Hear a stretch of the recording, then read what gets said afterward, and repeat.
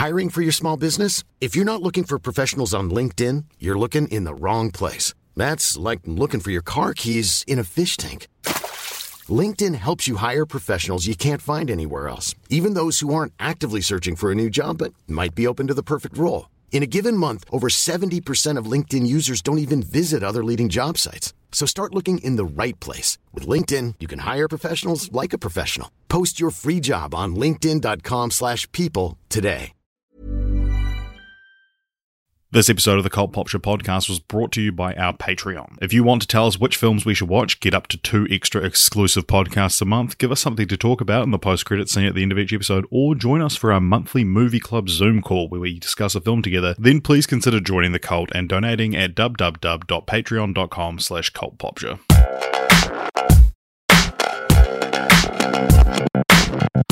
Alright, what's a good way to start this podcast? Can you say the premise of the podcast like how a George Clooney type would outline the premise of a heist in a heist movie? Right. Okay. Listen here, gang. Here's the heist. This sounds like the start to Fergalicious. Really? Listen up, y'all, because this is it. The beat that I'm dropping is delicious. Yeah.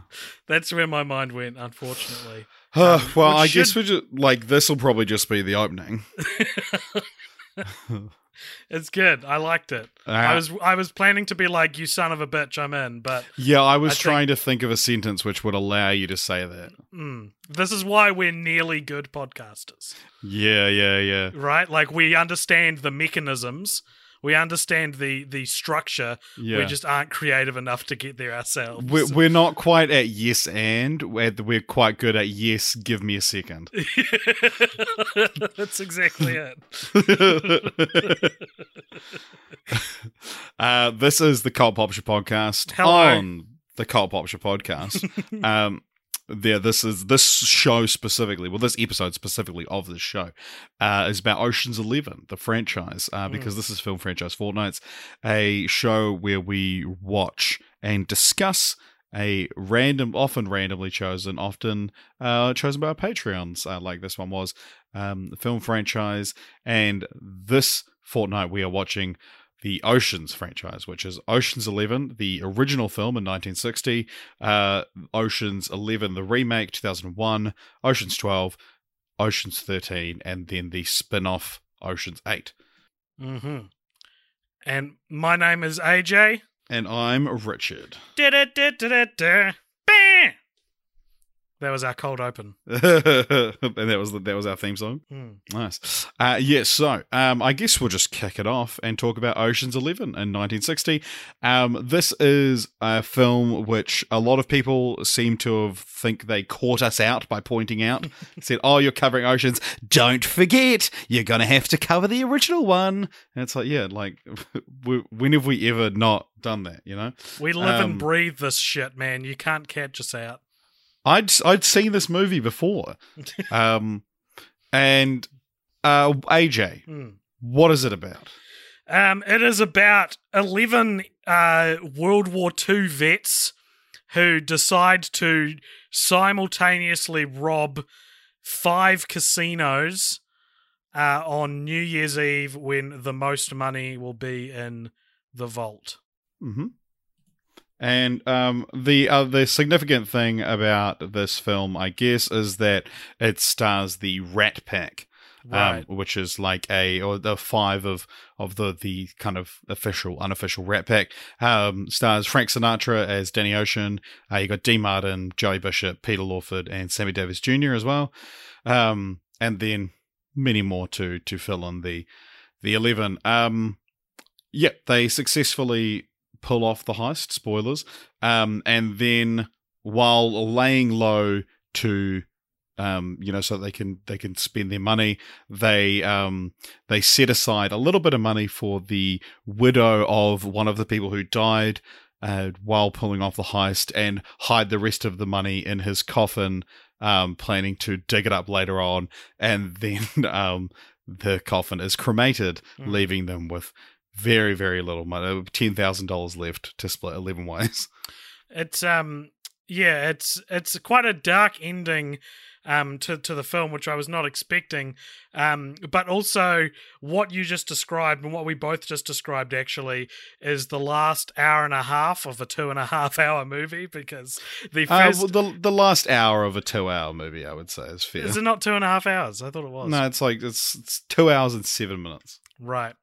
Well, anyway, the first hour or so of this movie, I couldn't tell you what it was about. It's setting up characters. I could gather as much as they were introducing the 11, but there's all this stuff going on, and I was like, what are they talking about?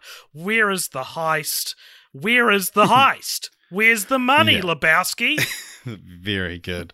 I think the thing about what we've experienced with like a lot of films of this era is that like they start off really slow, and there's a lot of like character introduction stuff that's just like, what, like, why do we need to see all this? Because it's a lot slower. But when the heist actually they start playing the heist, which is an hour into the film. I love it from then on, kind of thing. What did you think of the film? I thought it was pretty boring. Okay, let's here actually. There's an elephant in the room. So AJ famously has a tough time understanding heist movies. This kind of all started or came to the surface when you and I went to go see Logan Lucky together, which was actually directed by Steven Soderbergh, who directed the George Clooney Oceans trilogy we'll be talking about in a second. And it was like, oh, cool, he's like returning to heist movies. You were super excited for it. I was super excited for it. We went to go see it together, and we walked out, and I thought it was great. And you were so upset with yourself because you didn't like it. And while talking to you about it on the way home, I was trying to like rib you a little bit about like, oh, like couldn't follow it, eh? And you were genuinely upset that like there's something fundamentally lacking inside of you that prevents you from following these kind of films like beat for beat. And you just didn't want to talk about it. Now it's podcast time, so it's creating content. So I feel like you'll be fine talking about it because otherwise it's going to be a short podcast. Well, look, it's worth noting I hadn't really seen the Oceans movies before Logan Lucky either. So I didn't realize this, but Logan Lucky might have been the first genuine heist movie I'd watched. Proper heist movie, yeah. So first of all, when people talk to me about Logan Lucky, I tell them I didn't really like it, but I'm wrong, and I can accept that. Right. So what This has evolved into a joke because it got mentioned on the podcast at some point that I don't understand heist movies, and then whenever there's even a vague reference to a heist in a movie, you'll make a joke about how like, oh, AJ, you must have been down for the count after this. Like Fast Five was an example that comes to mind. Yeah, Ant-Man, and this became so established that like, it's one of the rare inside jokes in this podcast that was actually like really acknowledged by like the fan base who also joke about it. It seems to be one of the reasons that the Oceans franchise was suggested. Yeah. So I haven't seen Logan Lucky again since we last saw it, but from memory, now that you're a heist movie expert, having watched 5 Oceans films, from memory, the main issue that I had with it is that because I'm not dumb when it comes to like story structure, right? Like I when I watch a movie, I'm reading the story and I notice all the subtextual tropes and things that maybe your average film goer maybe won't see, right? I'm a film tutor, so smarter than the average film goer. I would say I'm not smarter than the average person, but I'm maybe more attuned than the average film goer. And I think this is somewhat to my detriment because Logan Lucky withholds information from you that is what the good guys use to win. Mm-hmm. And I think that is bad, or I did at the time. Right. Because And so now, having watched a few heist movies, because I remember having that discussion, you were like, it's revealed at the end that it's like, oh, he'd actually planned for this all along, but we never saw him plan for what we saw go wrong. It's not that he planned it, it's that kind of twist should be a villain's twist, not a hero's twist. Right. Like, okay, that's really interesting. It should be that you watch the hero's entire struggle and see them through their wits get out of these situations where a heist, I think you'll probably agree, bad heist movies, nothing can really go wrong, because for every negative story beat, negative towards the main character, bad heist movies can very easily just place, but we didn't show you that he did this. It's essentially kids playing games and playing war right. games. Oh, I've got lava-proof shoes on. It's exactly that. I shoot you, you're like, oh well, I'm actually invincible, so that didn't kill me. So nuts to you, like that's what it starts to feel like. And I think I maybe have seen that parodied in something, maybe like South Park or something, where it's like it like highlighted that. And I felt, at least in the time when I watched it, Logan Lucky needed to show the characters doing more, because by not showing it, it was like, it just felt like a Deus Ex Machina to be like, oh, well, Channing Tatum secretly could do all this the whole time.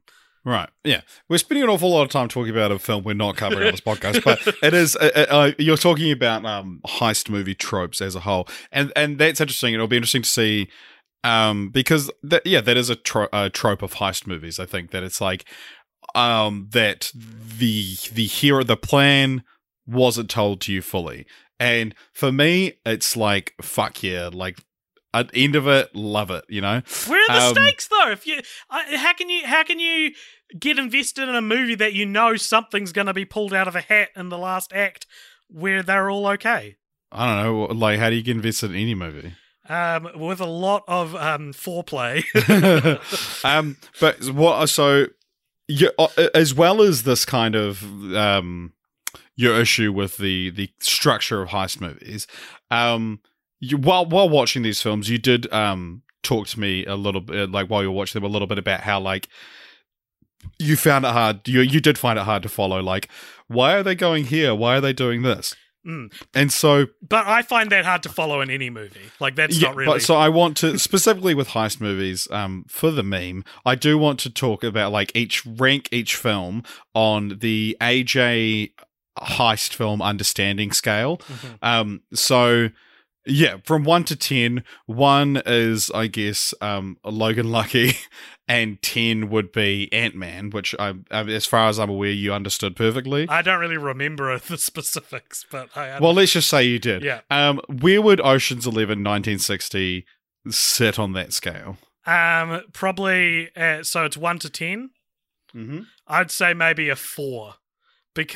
But again, it's an old movie that's difficult to pay attention to.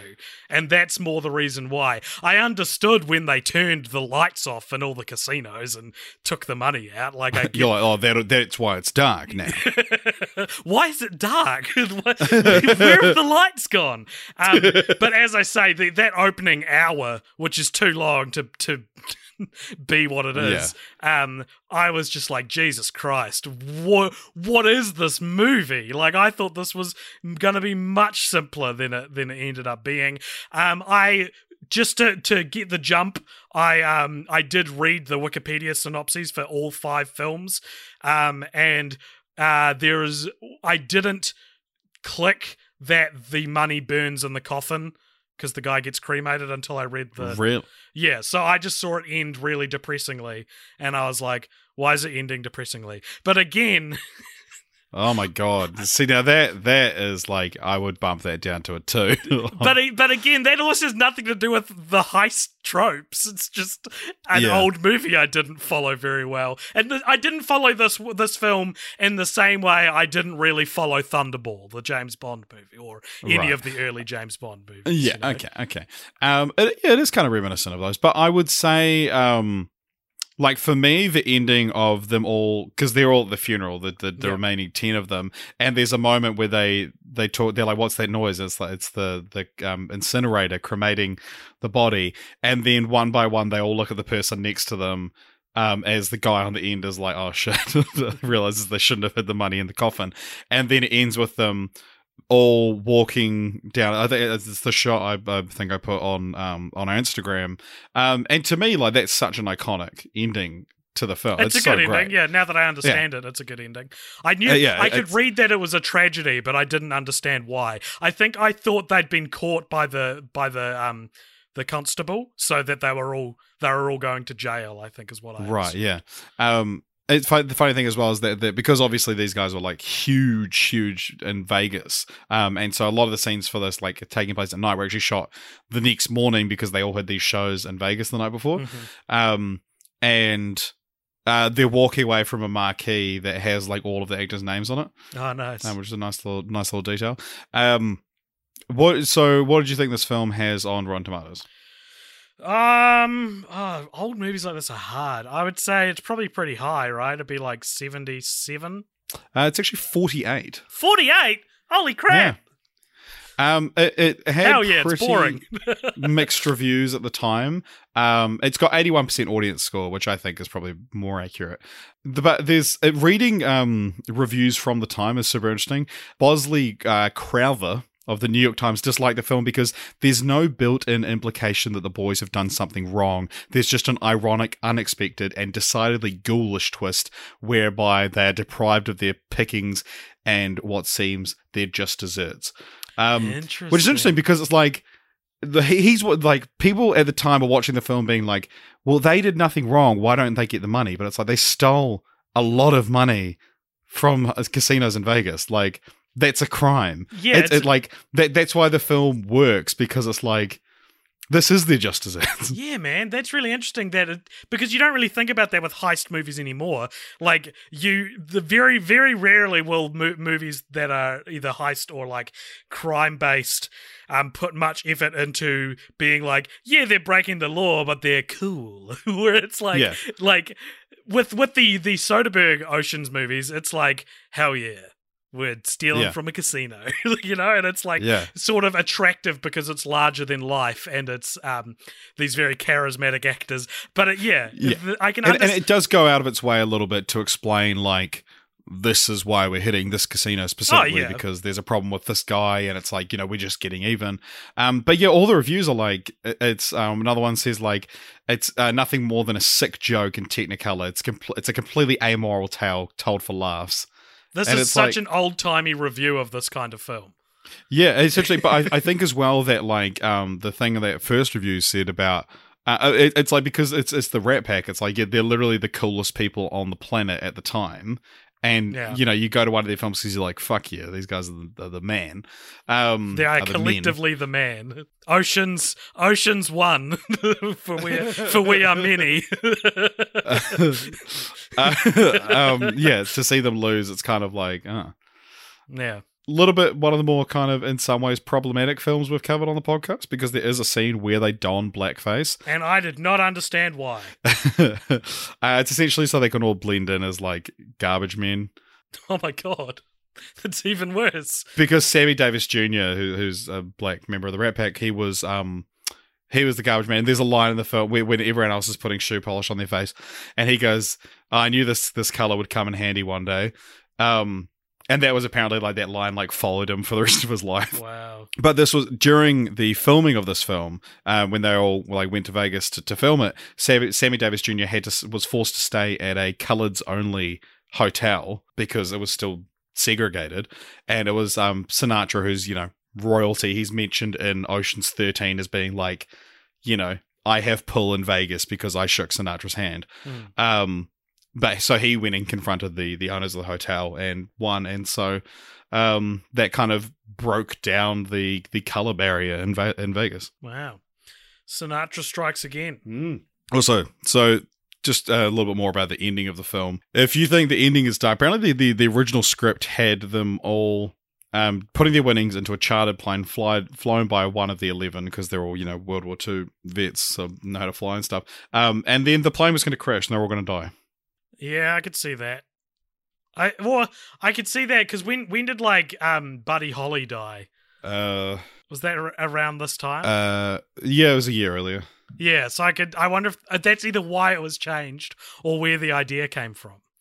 Yeah, it was ditched because they said it was too dark. But I think the ending of this film is fantastic. I like it's it. Great dramatic irony. Yeah. Now that I understand it, I like it. Yeah. Maybe that'll be this whole podcast, Richard, is that I'll go from the attitude I currently have about these films to a more hopefully positive outlook because of you explaining them. And we'll move on to the next one. But another fun thing about this is that if you didn't realize, I didn't realize this until I watched it for the first time 10 years ago, that the song "Ain't That a Kick in the Head," like the very famous jazz standard, was written for this movie. It's "Ain't That a Kick in the Head" from Ocean's 11. And ain't that a kick in the head? Very, very good segue there.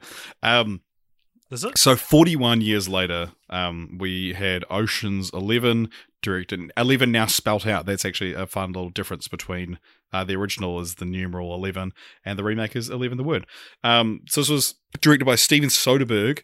And how many of the 11 can you name that it stars? This is such a great question because I did not know any more than maybe 3 of the 11 off the top of my head. And going into this, it was like, Casey Affleck is one of the 11? I didn't even think Casey Affleck was famous in 2001. So it was very interesting. Okay, actors I can name from the 11. Let's go. George Clooney, Brad Pitt, Matt Damon, Casey Affleck, Don Cheadle, Elliot Gould, Carl Reiner. Or I might be at the end of the characters that I actually remember in the film. You got Bernie Mac as well. Bernie Mac. It's quite a big one. I remember the rest of the faces, but I don't remember the... Yeah. I don't know so you got Scott Caan, son of James Caan from The Godfather. Shaba Quinn, who's the amazing Yen, and Eddie Jemison. There you go, who's Livingston, right? Yeah, that's right. And then also round out the cast, you have Andy Garcia as Terry Benedict, who's the villain of the film, and Julia Roberts as Tess Ocean, who is Danny's ex-wife and now dating Terry Benedict. So, what is this film about? It's about a recently released convict, Danny Ocean, decides within 24 hours of his parole to rob 3 big casinos in Las Vegas. And so he puts together a team of 10, meaning, are we going to discuss this? That it's actually Ocean's 10 because he's the 11th. Yeah. And so they decide they're going to pull it off, and so they each get a different professional. It starts a lot faster than the original. And maybe a quarter of the way in, you find out that one of the reasons why Danny Ocean wants to rob this casino is because Terrence Benedict, who's Andy Garcia's villain character, he is currently dating Tess, Danny Ocean's ex, and he wants to win her back. And so the rest of the gang have made very uncomfortable by this, and it becomes this kind of tension thing where they're like, are you doing this to make money, or are you doing this to get revenge on the person who's dating your girlfriend or your old girlfriend?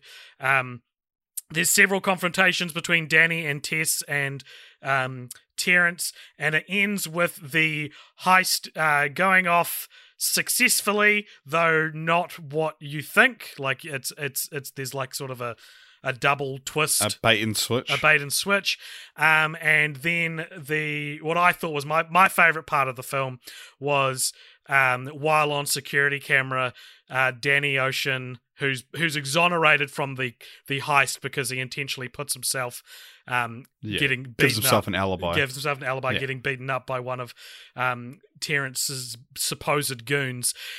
He gets Terrence to admit on security cam with Tess watching that if he can get all the money back, he'll give up Tess, based on the promise that Danny will give him the money back. And when he says, "Yep, I would trade Tess for the money," Danny then goes, "Okay, well, I know a guy in who I met in jail, and it's this real like lofty alibi, but it does." I thought when I was watching, I was like, "This is great because this is a heist." You know? Yeah. Like, this is a heist of the mind. This is a heist of emotions, and that he gets Terrence to admit that he doesn't actually love Tess that much.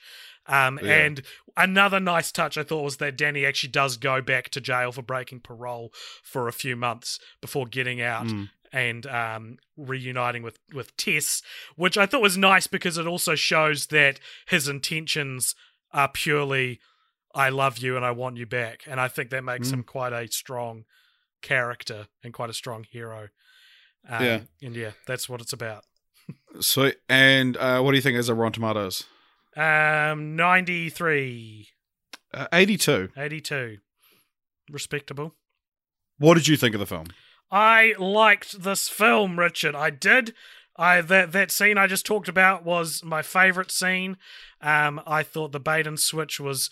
Maybe I liked it better because it felt like you knew what was happening as it was happening, and it wasn't. It was like a twist, but you see it coming, and so it makes it feel a little bit more accessible to the audience. I think this is a modern director being like, let's make the heist movie to end all heist movies, and I would argue it is that. I would say it is the it's quintessential heist movie. Yeah. I love this movie. Yeah. And I would say it's a perfect movie. Sure. And like it's so cool. It's so fun. The cast is amazing. It's a lot of fun. Who's your favorite of the 11?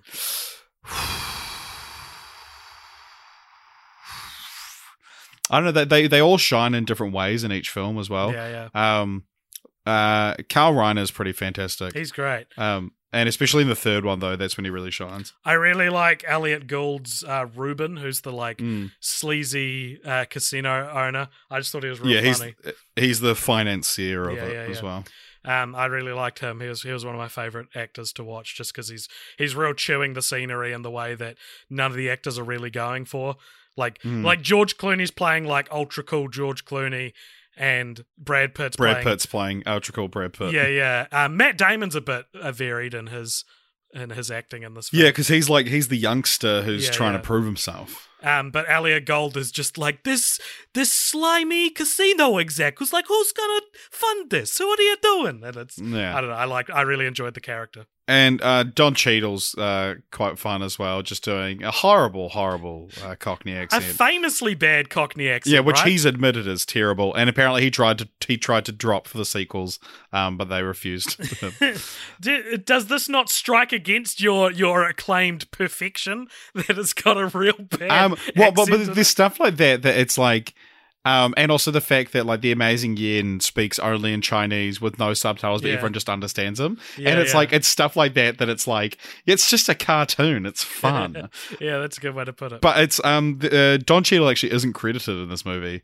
What? Because he wanted to be billed above the title alongside Clooney, Damon, and Pitt.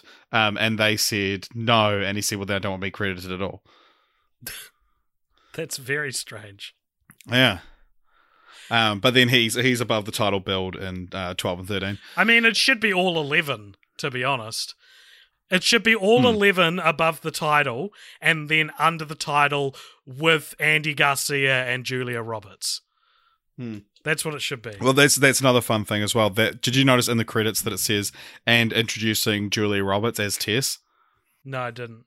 At the end of it, because like often that's the kind of thing you'll do when it's a brand new actor, which was a little joke because this was should just come off the back of Erin Brockovich was the highest paid star in the world, highest paid actress in the world, making $20 million per picture, and the script was sent to her with a $20 bill attached, with a note from George Clooney that said, "Hey, I hear you're getting 20 a picture now."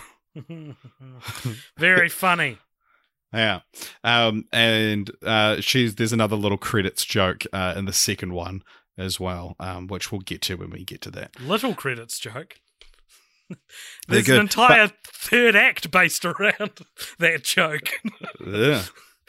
So, this movie, it's Steven Soderbergh describes it as he wanted an opportunity to give audiences pleasure from beginning to end, and he wanted it to be a movie you just surrender to without embarrassment and without regret. And I think he achieved that. I think this film's so unabashedly fun, and even things like you mentioned the slight against it of like Don Cheadle's accent and things like that. It's like, yeah, that adds to the fun. I see. There's a famous scene in the second one that I think does the same thing, and everyone else says ruins the film, including me. Well, I don't know if it ruins the film, but we'll get to that. Yeah. Where does this sit on the AJ Heist understanding scale? Maybe like a 9, an 8 or a 9. It's at the point where it's like anything I don't understand is like the jargon of the gadgets they use to turn the power, which is dumb. It's a dumb example because I actually understood that entirely. Yeah. But that's what I mean, is it's like there are nouns I'm not fully registering, but I understand what it's about, and they really walk you through the bait and switch because they're like, this is the best part of the film, so you need to understand this. So, because what is it? Let's talk about it. It's okay, yeah, sure. So essentially, the whole thing is like there's this one vault that feeds all of the casinos that's under Las Vegas. So, and instead of New Year's Eve, it's a fight night, and because that's when there will be the most money in there because they have to have enough money in the vault to cash out every single chip in circulation. Yes. And so there's all these things about like how to get into the vault and everything like that. And so midway through the film, they build a replica of the vault to practice. They eventually get into the vault. They're packing up. You see them. They're packing up the money, and then they call Andy Garcia and tell him like, "Hey, we're stealing your money." And what they say, what you can do is either we're gonna, what they say, we'll take all of it. And if you call the cops, we'll burn it all, or we will leave half and you let us take the other half, kind of thing. So it's like you're either going to lose $80 million privately or $160 million publicly. Mm-hmm. And then he ends up like going down into the vault and then realizing that the heist has actually already happened, and the so-called live feed he was watching was their replica of the vault. Yeah. And that when he gets down there, the bags of cash that are remaining are actually like flyers for escorts. Well, that's the stuff that escapes in the van. Yeah. Because the real money was taken out of the vault by the SWAT team, who ended up being Ocean's 11 dressed up as SWAT members because they intercepted his call to the police through Livingston, the very nervous dude who's their tech guy. Their hacker, yeah. But yeah, there is the funny thing though that there's actually no way for them to have gotten the flyers into the vault. Oh wow! Could they not have? Like it's like an admitted flaw of the film that it's like, yeah, we hoped you wouldn't notice, but there's no way for them to have gotten it in there. Wait, aren't the flyers in the van though? They're in both. Right. I think because there's half left in the vault, half in the van, and all the money's taken out. But there's no way to have gotten them in there. A lot of strikes against the supposed perfect movie, Richard. It's the same as Back to the Future, though. Back to the Future has it as well. But also, and the other thing as well, that they lift up these bags, and those bags would be so fucking heavy, filled with that much cash. Yeah.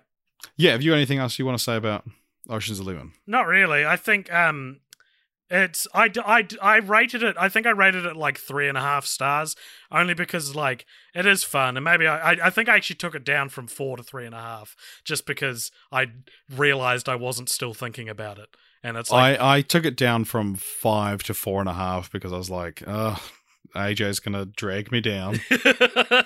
and well, maybe you're dragging me up. But I think it's good. It's a good movie that I enjoyed, and I can see why it has the place in pop culture that it has. But I don't know. I wasn't especially blown away by it, which is what I usually save for those upper half-star increments. All right. Okay, well, moving on to Ocean's 12. So this came out, 3 years later in 2004, also directed by Steven Soderbergh. And what is this one about? So, Terrence Benedict has caught the Ocean's 11. He knows where they all are, and he says, give me back my money, but they don't have it anymore because he wants interest as well. So they're half short.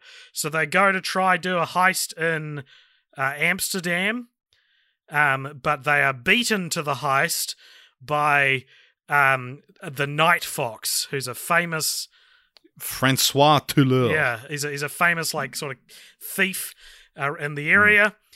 So they decide, they meet up with him, and he tells them, you have to steal a Fabergé egg from this museum. If you do that, I will pay Terrence Benedict your entire debt. Yeah, and it's kind of because Toulouse is the one who told Benedict where they are, breaking the honor among thieves code. And Catherine Zeta-Jones is in this film, who is an ex-lover of Brad Pitt's character, who is now she always was a detective, so she's trailing them while also flirting with the Brad Pitt.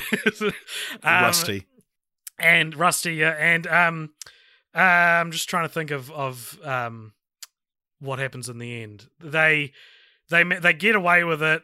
Matt Damon's mum turns up, and posing as an FBI agent, and bails them out.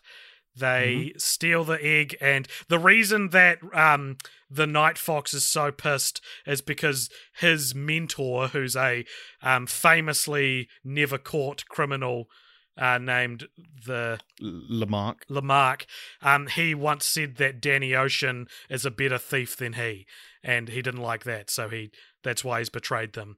And so in the end, they get him to pay the money back to Benedict, and then Brad Pitt takes Catherine Zeta-Jones to meet her long-lost father, who ends up being Lamarck, the man she'd been trying to catch for years, and had become the stuff of legend. That's now beats. Yeah.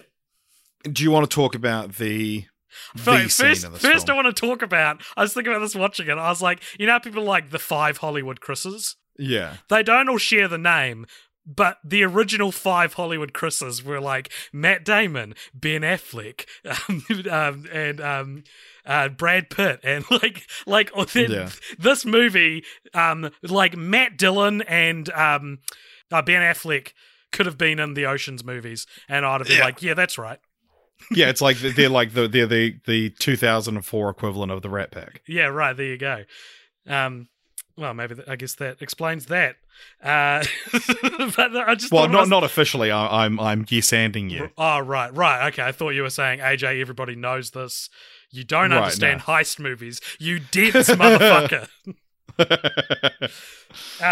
So there is the scene in this. There's a scene in this which I would put up against something like the gymnastics scene from The Lost World and similar movie ruining scenes. Though I do see, whereas I would put it up against like Al Pacino by the lake at the end of Godfather 2.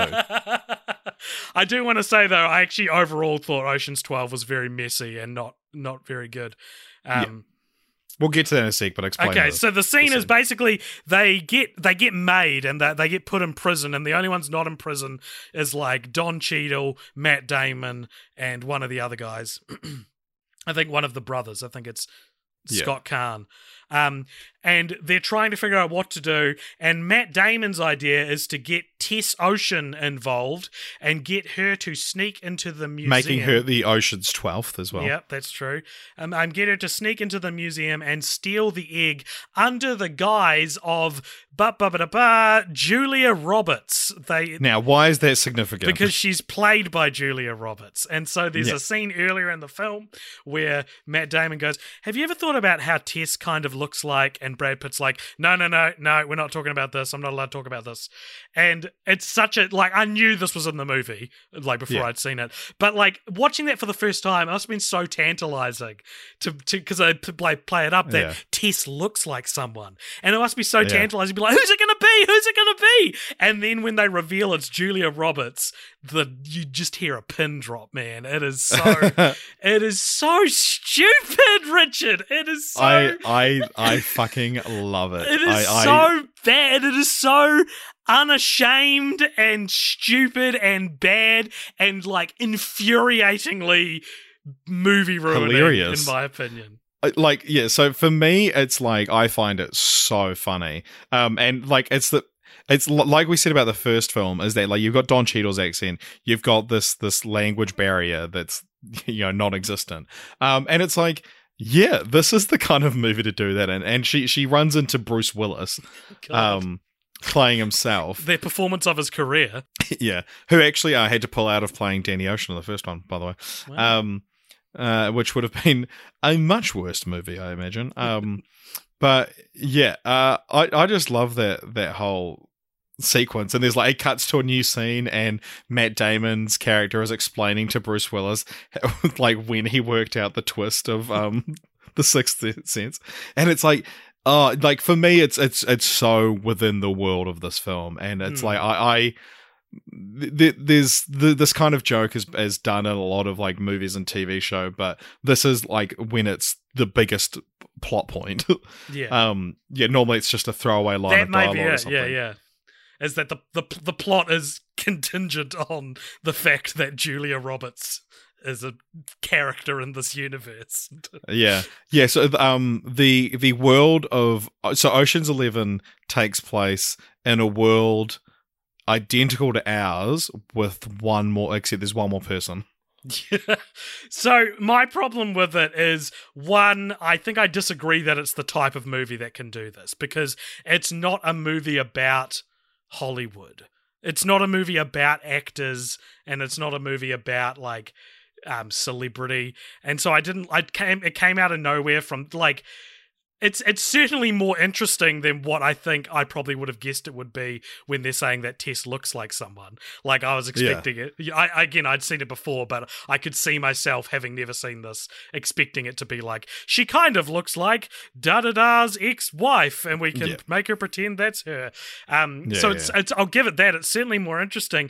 But, like, there's something about the fact that Matt Damon is not recognizable in this universe, but Julia Roberts is, that really, like, there's a cognitive dissonance there. We don't know for certain that Matt Damon exists in this universe. Well, we don't, but the Julia, like, this is what I'm saying, is that I think this joke would work way better if it wasn't Bruce Willis playing himself, Julia Roberts playing someone pretending to be Julia Roberts, and then literally Matt Damon, someone probably more famous than the two of them, if not just as. Right. Because this was around the time of the Bourne movies as well. Yeah.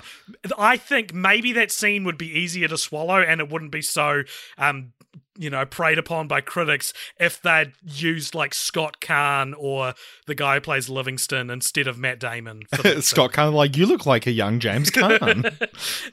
Maybe that could be a joke. Maybe when they're like, you look like Julia Roberts, she'd be like, well, you look like a young James Caan.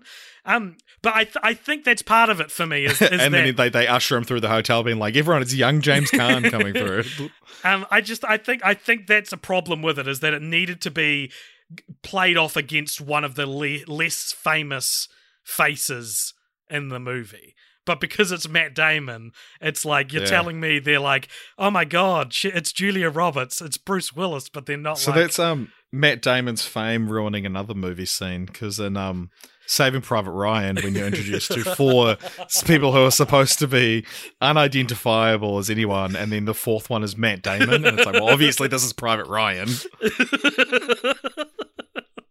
Guess we're putting him on the poster now with all the other floating heads. So I think it's not unreasonable for me to just plumb think it's stupid as well. I think I'm sure a lot of this is you you saying I didn't like Logan Lucky, but I'm wrong. I love the Julia Roberts scene in Ocean's 12, but I'm wrong. That's very big of you to admit that. Yeah. So that's not the only thing I didn't like about the movie, though. Yeah. I think. Shall we do my scale of understanding? Yes, please. And then we have to do the Rotten Tomatoes score. Oh, yes. Okay. So I would say this is maybe a 5. There was a lot of this movie I was not following. There's a scene early on where they go and meet with a character played by Robbie Coltrane, and the joke of the scene is that Brad Pitt and George Clooney know how to talk to him, but Matt Damon doesn't. Great scene. I was like, what the fuck is anyone saying in this scene? So I think in that scene, Matt Damon is the audience surrogate, and he's thinking the same thing, but he's forced to say something at one point. But the things they're saying are so, specific. They're like George Clooney says something about, if animals celebrated, or if animals were more morally conscious, they would celebrate Halloween and Thanksgiving on the same day. Yeah. What is he talking about? Is it code for something? Yeah, that's the whole thing, is that the entire scene is spoken through code, and Matt Damon before it, because his whole thing is I want to be a bigger part of this, and when he said, I've just come off doing Bourne, can I just have a real small role? Steven Soderbergh was like, no, that completely betrays your character, and gave him quite a big role. But he's like, I want to be part of things. I think I'm ready to go to this meeting. And they're like, okay, these are the rules. Do not look at him. Do not speak unless you're spoken to. Even then, don't speak, and all this stuff. And then he's put into a situation where he has to respond, and he hasn't understood a word that's been said. And so he just comes out with something, and then it obviously pisses off Robbie Coltrane, and they get out, and he's like, what did I say? You called his niece a whore. She's 9. What is wrong with you? That's such a overdone joke, isn't it? The mistranslated thing. But then also, I think part of the problem, if they were if the things they were saying was the last train stops at midnight, more classically Riddle-esque things, I would have got it. But talking about animals celebrating Thanksgiving and Halloween, I was like... It's funny. I was it's good writing. What is this? Did he make this up on the spot? And then when he asks Matt Damon to say something, shouldn't the characters in the scene cover for him because they know he doesn't know what to say? Is that not that? They treat it with such they treat it like they're pranking him, but well, that's the thing. They are. But doesn't the whole heist depend on this meeting going well? I don't know, mate. You're trying to pick holes in it, and as soon as I say something legitimately confusing in the movie, it's nah. So I didn't like that. I thought as well that my biggest problem with the movie is the fact that it's about them having to pay back Benedict. It's interesting. It's a very, oh man, how do we do a sequel to this film? And it's what's a reason? Because it's okay, at the end of the last movie, they're all multimillionaires and would be obviously laying low. And it's it's an interesting, okay, how do we get them all back together? And it's I think it's not a horrible idea, and it's a very we need to make a sequel quick. Let's just get it done, you know. And it's while it's not necessarily the most, and 13 probably has a better setup for us for what the sequel is.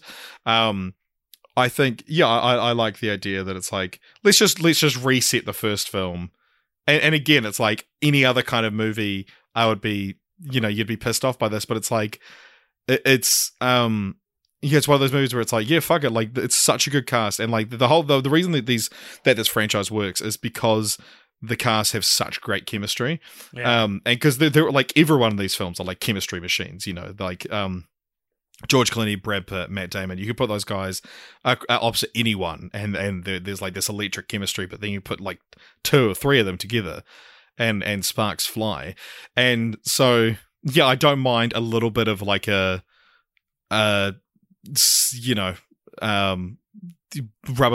the rubber band of reality a little bit, or like of what's acceptable. It's not the rubber band of reality. I just think it's incredibly disappointing to see that he just catches after them. watching what they went through in the first film, that it's like, yep, that immediately is undone. Yeah, I don't like that, and I don't like that in any film. There are other examples of this film, like actually, there's another example in this franchise which you'll know when I describe it now. Like when a sequel kills off a really important character from the first film, and treats it as a joke. Like it almost feels like that to me, where it's like, no, the whole point of the first film is that they get away with it. To start the second film with, they didn't get away with it though, and also I personally didn't believe that the characters would be as calm as they ended up being about being caught. No one really is like, no, we should. It never fight feels this. like their lives are at stake, kind of thing. Yeah, they don't really feel that though. They seem very accepting and resigned to it, whereas I feel like the Danny Ocean from the first film would be conducting a scheme how to get out of it, but instead they're conducting a scheme of how to actually pay him back, and I didn't like it. And I thought that I like the idea of having a B story about them being chased because they're the famous Ocean's 11, but I don't think it should have made up the inciting incident of the film. I think by and large this should have been a separate heist, or maybe one. And going international makes sense as well, because you know they're on the US's radar. Yeah. And I really think this is where the first kind of turd is thrown in the spaghetti sauce, Richard, to use a famous idiom. That's like it undoes the magic of the first film. The first film's ending is all 11 standing at a water fountain and watching the casino, and then leaving silently, and it's beautiful. Like and because they're good people as well, and the casino owner's a bad person, and it's like justice was served here today. You know, they got away with it, and it's so important to the magic of the first film that starting the second film with they got caught is so lame. It'd be like if they made a sequel to like Casablanca or something and was like, let's get Rick and Ilsa back together. We're doing Casablanca for Movie Club this month, by the way. For Movie Club yesterday. Yeah, true. So, like, yeah, that's... I felt it was fundamentally damaging to the plot of the film, personally, and the franchise, to be honest. Interesting. One of the what do you think is on Rotten Tomatoes? I looked it up. Sorry, I had to see who played the Night Fox, and then I looked at all his other credits and was like, I've never seen him in anything else, but I recognize him for some reason. It's got like 54, 55? 55, yeah. Yeah. So there's one other thing that I know you have thoughts about. Topher Grace is in Ocean's 11 and 12, isn't he? And he plays Topher Grace. Yeah. And I don't understand why. Why? How famous was Topher Grace at this point in his career? Oh, it was that 70s show. It was probably right. The height of his career. TV famous. And yeah, well, he had to. He's not in the third one because it conflicted with Spider-Man 3. Right. So that's if that gives you a time frame. It is so weird that they felt Topher Grace should play himself, because it's not relevant. It's not that. Well, in the first film, there's a scene where, Rusty is teaching a bunch of TV stars how to play poker, and they're all playing themselves. Topher Grace is just like the one we most immediately recognize. Right. Well, the only because one all of them are from like. Dawson's Creek. Dawson's Creek and shit like that, yeah. I just don't understand why on earth he had to be playing himself. You know what I mean? Like you can tell me, they're all TV stars in that first scene, but it's like, but why? why they could all be playing different characters and be TV stars. I don't understand why Topher Grace is playing Topher Grace outside of it just being some kind of weird esoteric in-joke from Steven Soderbergh. Like, it's of all the, like, who was it recently that we talked about? I think it might have been on a film franchise follow-ups episode on Patreon, and who's the least famous person to have ever played themselves in a fictional form? I think we landed on the guy who plays Magnitude from Community played himself on Dr. Ken. That's right, yeah. But this is that for me. This is like, it's not that there. It isn't a scene about them going to a TV show. It isn't a scene about them rubbing shoulders with Hollywood bigwigs. It's a scene about Brad Pitt teaching a bunch of younger ruffians how to play poker. And he didn't need to be Topher Grace. Well, because there is like quite famous like underground poker circles that like Tobey Maguire and Leonardo DiCaprio are in, and obviously I presume they couldn't get them. I had no idea about that. Oh, right. You know, Molly's Game, the movie, the book and the movie, is there's a character in it called Player X, who is, and the movie is played by Michael Cera, but it's an amalgamation of Leonardo DiCaprio, Tobey Maguire, and like a few other people that like play these like poker circles, like, you know, off the books. Oh my god, that's absolutely what this is a reference to then, Richard. Yeah. Why are you telling me this now? You could have told me this when I asked you about it as the messenger.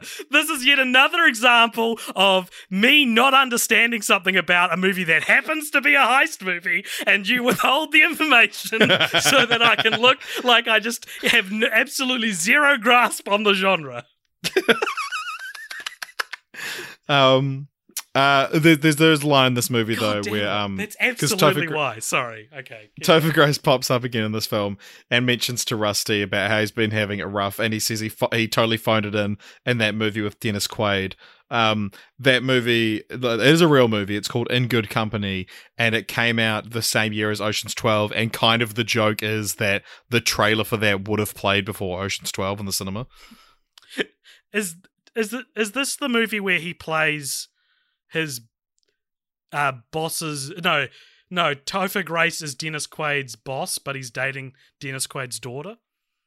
I mean, In Good Company is what you would call that movie. It's set around a middle-aged advertising executive whose company is bought out by a large international corporation, leaving him with a new boss who is nearly half his age. His life is further complicated when his boss takes a romantic interest in his daughter. How did you know that? I understand everything but heist movies, dude. No, I thought I've always been... And Scarlett Johansson is the daughter. And it was written and directed by Paul Weitz, the Weitz brother who we are not friends with. I've always been fascinated by the plot of that movie. And I've never seen it, but I've always wanted to. Maybe someone will suggest it. It felt, at the time, it felt like it fit into movies like Guess Who's Coming to Dinner and Monster in Law. Well, Guess Who. Oh, yeah. Guess Who's Coming to Dinner is like the original one, which is like this intelligent piece on race relations. Right. And Guess Who is was like Bernie Mac and Ashton Kutcher. I also listed Monster in Law as another example, which I presume is not based on a much more intelligent original.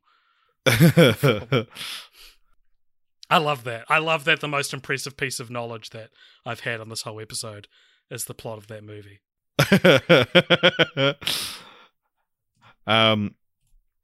All right. Anything else to say about Ocean's 12? No. I would say that I can admit that this is like the worst one, and I can definitely see why other people think it is. I still love it, you know? Well, I'm happy for you. All right, so that brings us to the end of Steven Soderbergh's trilogy, which with Ocean's 13 came out in 2008. 2007, actually, I think it did. I've got that wrong. Wow. The king is slipping. What is Ocean's 13 about? Okay, so there's a casino, and Elliot Gould's character Ruben is supposed to be co-founding this casino, but he ends up getting screwed over and bought out by a guy named Willie Bank, played by Al Pacino, which makes this our second franchise this year, which stars both Al Pacino and Andy Garcia, but one of them is only in the third film. After The Godfather, but it's switched. Yeah. It's switched. It's also our second franchise, which features both Andy Garcia and a all-female reboot. Because Andy Garcia is the mayor in Ghostbusters 2016. That's great. It also features Al Pacino and A. Khan. Yeah. Anyway, so Al Pacino's the bad guy, and Ruben, Elliot Gould's character, has like a heart attack based on how badly he's been betrayed. And so the rest of the gang decide to bankrupt the bank, which is the name of the new casino, in order to get like revenge on him. And so everyone's back along for the ride. You got Tess, you got Catherine Zeta-Jones. No, they're not in it. Oh, they're not. No. So why not? The 12th is gone and then seemingly replaced with another 12th, and then a 13th is added. Yeah. Is this like the Battle of the Five Armies, where it's like, what are the five armies? If you finish the plot, and then I'll explain who the 13 actually. What else do I need to say? They do it. They succeed. So they essentially their plan is twofold, right? So they need to stop the bank from winning the 5 Diamond Award, which is like the award for best hotel in Vegas. So they do that by like essentially torturing the reviewer while having Carl Reiner's Saul play the reviewer. So all the time Al Pacino thinks that he like treats Saul really well. Meanwhile, Clooney, Pitt, and the gang are torturing the actual reviewer so that he'll give a bad review. I did not know who that character was or what was going on with him getting tortured. Well, there you go. But yeah, they like put bed bugs in his bed. They cancel all of his reservations, things like this. He is then they pull a Susan B. Anthony on him, which is one of their little heists, their little tricks, awarding him $11 million as like repayment for karmic justification. Yeah, because they give him like a skin condition and shit. So which is the bed bugs. And so, so that's one part of the heist. The other part is that there's the casino has to make $500 million in order to stay open. Otherwise, he would have to give up control of it to the gambling board.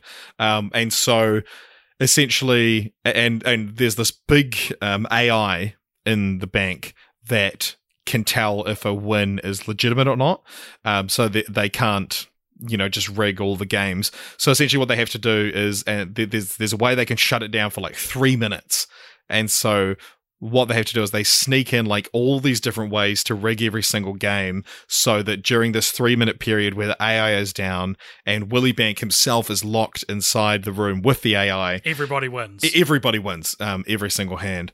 And essentially bankrupting the casino because they have to honor all of these bets. And the way they do that is they create what feels like an earthquake beneath the casino with a drill, because that's how you turn off the AI for the 3 minutes and 20 seconds or whatever. And there's also a subplot that I did not understand, and you had to tell me what it meant because it is not even on the Wikipedia synopsis, which is the Casey Affleck and his brother, not Ben Affleck, James Caan's son, have to go to the Mexican dice making factory to rig the dice. Yeah, and because AJ was messaging me being like, why are they in Mexico? And I was like, I don't remember the film well enough. But then watching it, it's like very clearly explained why they're in Mexico, because they show this compound they put into a solid, which allows you to like, turn it after the fact. And then they say, can we just swap out some rigged dice. And they say, no, like the dice is controlled all the way from manufacturing, like, right, then we got to go to the manufacturer. Yeah. And so they put him in as like a mole at the dice manufacturer, and he creates this revolution. Yeah, that's the thing. I think that's factory. why I was confused, is because the Mexican storyline creates like a working man strike as well. And I was like, what is happening in this part of the movie? When it was being set up, I was actually very messily trying to enjoy an Uber Eats meal of pork ribs that I'd ordered. And I got barbecue sauce all over my pants. My pants are very light. And the next day I got up for work, and usually I'll wear like the same pair of pants for a whole week, right? And I got up for work and I was like, probably shouldn't wear those pants. And then I wore them anyway, and they were really messy, and it just looks like I got shit on my pants. And then today I woke up and I was like, probably shouldn't wear those pants again. And then I wore them again, and was sitting at the bus stop looking at the brown stains on my pants thinking, I shouldn't have worn these pants again. And I'm someone who can't understand very basic movie plots. Yeah.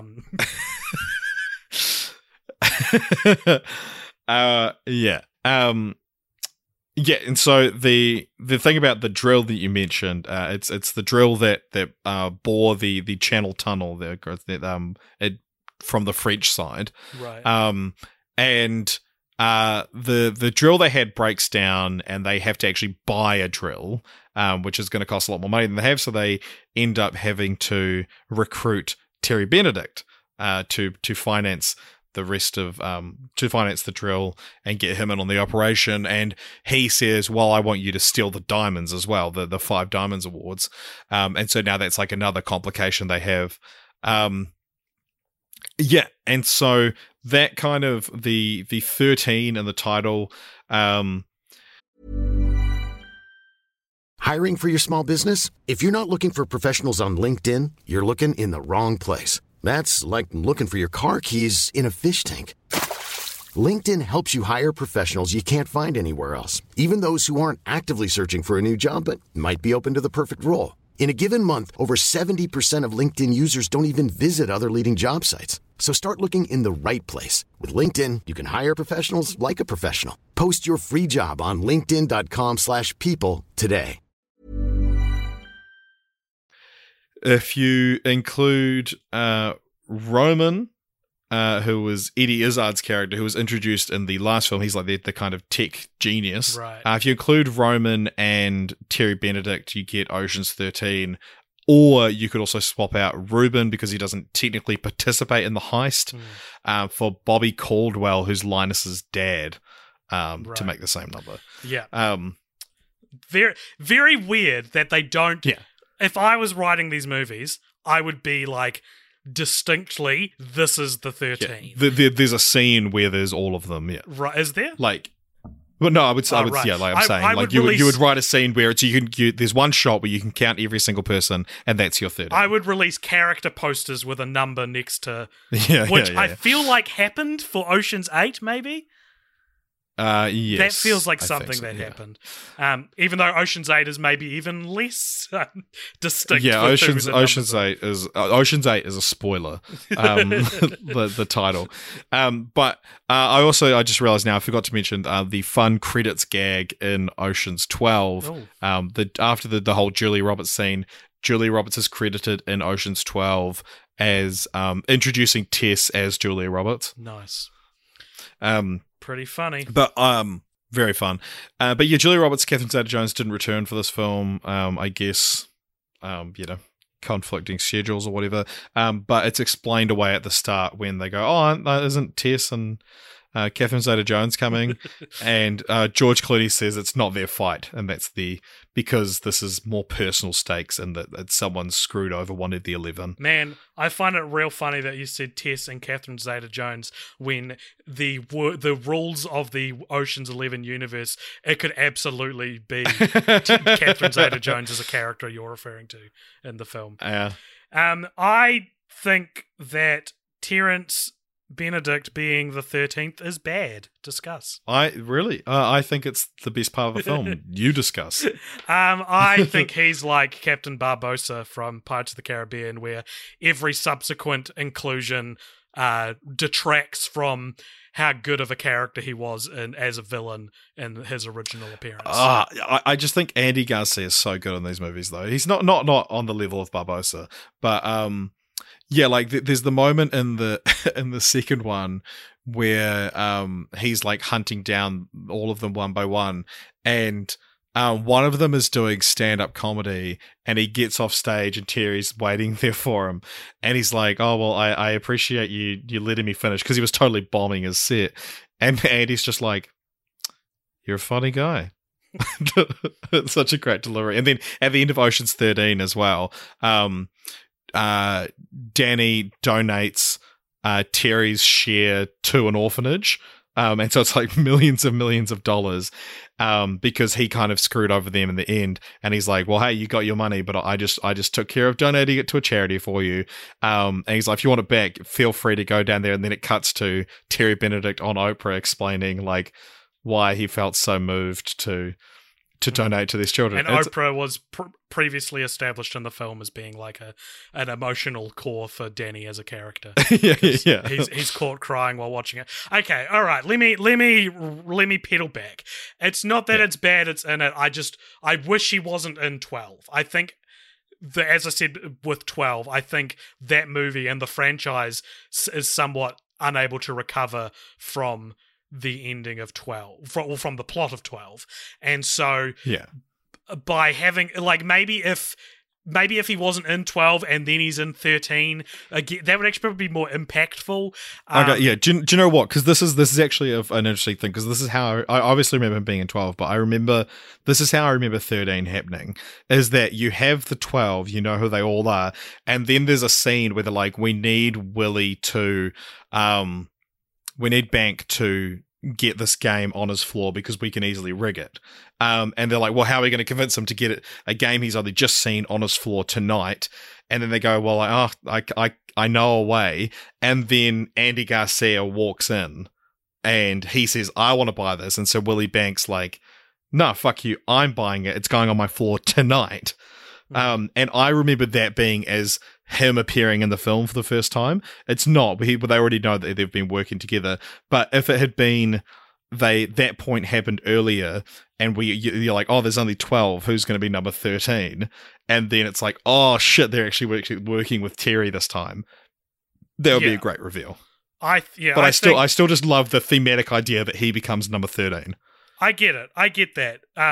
A part of me is like, nah, he should be gone to the dogs at the end of 11. You know, I think 11 is more powerful if Terrence Benedict's life is like ruined fundamentally from the actions of the main characters. But you are making sequels, so it's not a bad idea. I just think it's having him be in there with the context of 12 behind it. It's like, why would you want to see this guy again? Well, like, I also think it's like because they stole money from him. They gave it back to him, and so it's like, we're even. We want to make a deal with you, kind of thing. Yeah. I don't know. I dig it. I think so. What do you think this is on Rotten Tomatoes? 72. 70%. And like what would you say you thought of it? I didn't actually really like this one that much. Right. And where would you put it on the AJ understanding scale? Okay, so where have they been so far? So the first one was like a 4, with 10 being the most understanding. The remake was like a 9. Then we went to 5 with Ocean's 12. I would say this is a 6. I had some trouble with this film. The same way that like an old person shits their pants, Richard, I'm having a little trouble. You got barbecue sauce. Yeah. All over yours. I felt like it starts, I said to you, I was like, Ocean's 13 starts like I walked into the cinema 10 minutes late. Like, it feels like it's just going. And I'm like, I need to slow down. Yeah, like, it's great, baby. It doesn't slow down. You're straight into the action. No. Yes. One of those, there are several times on this podcast where the way I describe a criticism, you then reword into like snappy, cool, kind of like edgy filmmaking. It's like, no, God damn it. No, I don't know. I think a not necessarily a slower, but like a more clear, like, here is what the world is like now. Here is where everyone is at now. Here is what's going on. Because it starts and immediately I'm being told Elliot Gould made a deal with Al Pacino and he's not honoring that deal. And I'm like, what is going on? I don't know. I thought it was too fast, too weird, and too like, to be honest, I think this realistically, I like it better than 12, but I think it's the worst setup. I think it's pacey, it's quirky. No, I don't think a plot that's purely driven by revenge is very good, which is what this one is. Coming from Mr. Last of Us 2 fan. Last of Us 2 has got heaps of other things rounding out the revenge at the center of it. Revenge can be at the center of the story. Ocean's 11 has revenge at the center of the story, but it's made up of like, it's buried beneath we're just trying to get rich. And in fact, the creamy, the cream-filled revenge center of Ocean's 11 is what makes that film so good, is that it becomes personal and it's a little bit sexy, it's a little bit romantic. It's like, oh, it's emotional now. It's not just dudes stealing money. It's got like human error can now be factored into the decisions of the characters. Whereas I think maybe I was like, would he really have a heart attack from being betrayed? He also nearly got killed by Terrence Benedict in the previous movie. He is old, but he's not even the oldest member of the original 11. Like, that's another thing. He's not screwed over. Surely Carl Reiner's character should have been the one who has the heart attack. I don't know. Oh. I found it messy. I thought it was messy. I think it's clean.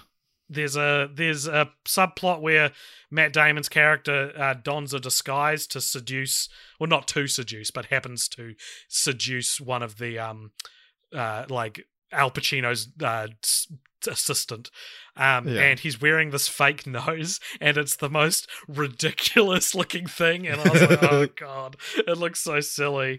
I did like who's the actor who plays his dad? Bob Einstein. Bob Einstein. What a treasure Bob Einstein is, man.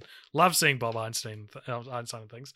Yeah, he died a couple of years ago. Yeah, he passed away. Yeah, unfortunately. Yeah. He's Albert Brooks's brother. Do you know that? I did not know that. That's awesome. That's cool. Albert Brooks's birth name is actually Albert Einstein. No shit. Yeah.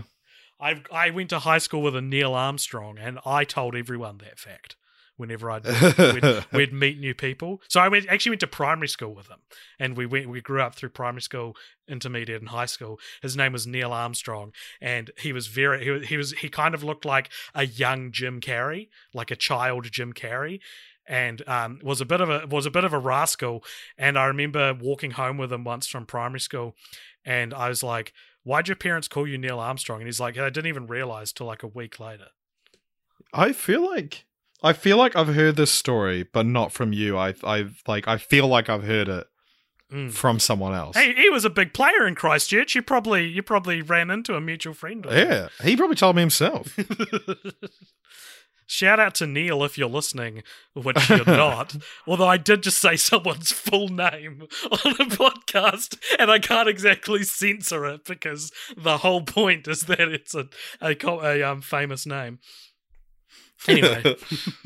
Anyway, so Ocean's 13, 2 thumbs up.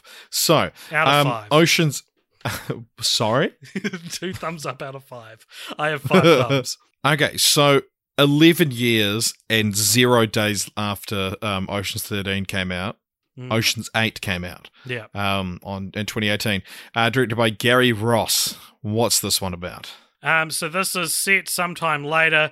It's essentially an all-female reboot, and with Sandra Bullock playing Debbie Ocean, who is Danny's previously, until now, unmentioned sister, who is also in the heist business. Danny Ocean is fucking dead, bro. He's gone. He died somehow. And Debbie Ocean gets out of prison. It's essentially the same setup as Ocean's 11, but instead of money, because this is a girl film, they steal jewelry from a Met Gala. And so she puts together a crew that's made up essentially of all the actors from the first film's female equivalents, like the female equivalent of Brad Pitt is Kate Blanchett. I'm comfortable with that. That feels right. And maybe not exactly one for one their female counterpart, but like the characters are certainly. It's you've got like you have a hacker, you have a pickpocket, like things like that. But so rounding out the cast, you've got Sandra Bullock and Kate Blanchett as the kind of duo. Then you've got Sarah Paulson, Mindy Kaling, Awkwafina, Rihanna, Helena Bonham Carter, and that's only 7. However, the person that they are stealing the diamond necklace from at the Met Gala is Anne Hathaway, who's then, in a shocking twist, revealed to be part of it, bringing the total up to 8. Do you reckon? So it's like, well, obviously this was going to fucking happen. But then they also get help from the amazing Yen. Which means that there's 9. Yeah, and Ruben Elliott Gold shows up, meaning that Ruben lived longer than Danny Ocean. My biggest problem with this movie is that Danny Ocean's dead, by the way. I'll get that out of the way. This is one of those things where we talked about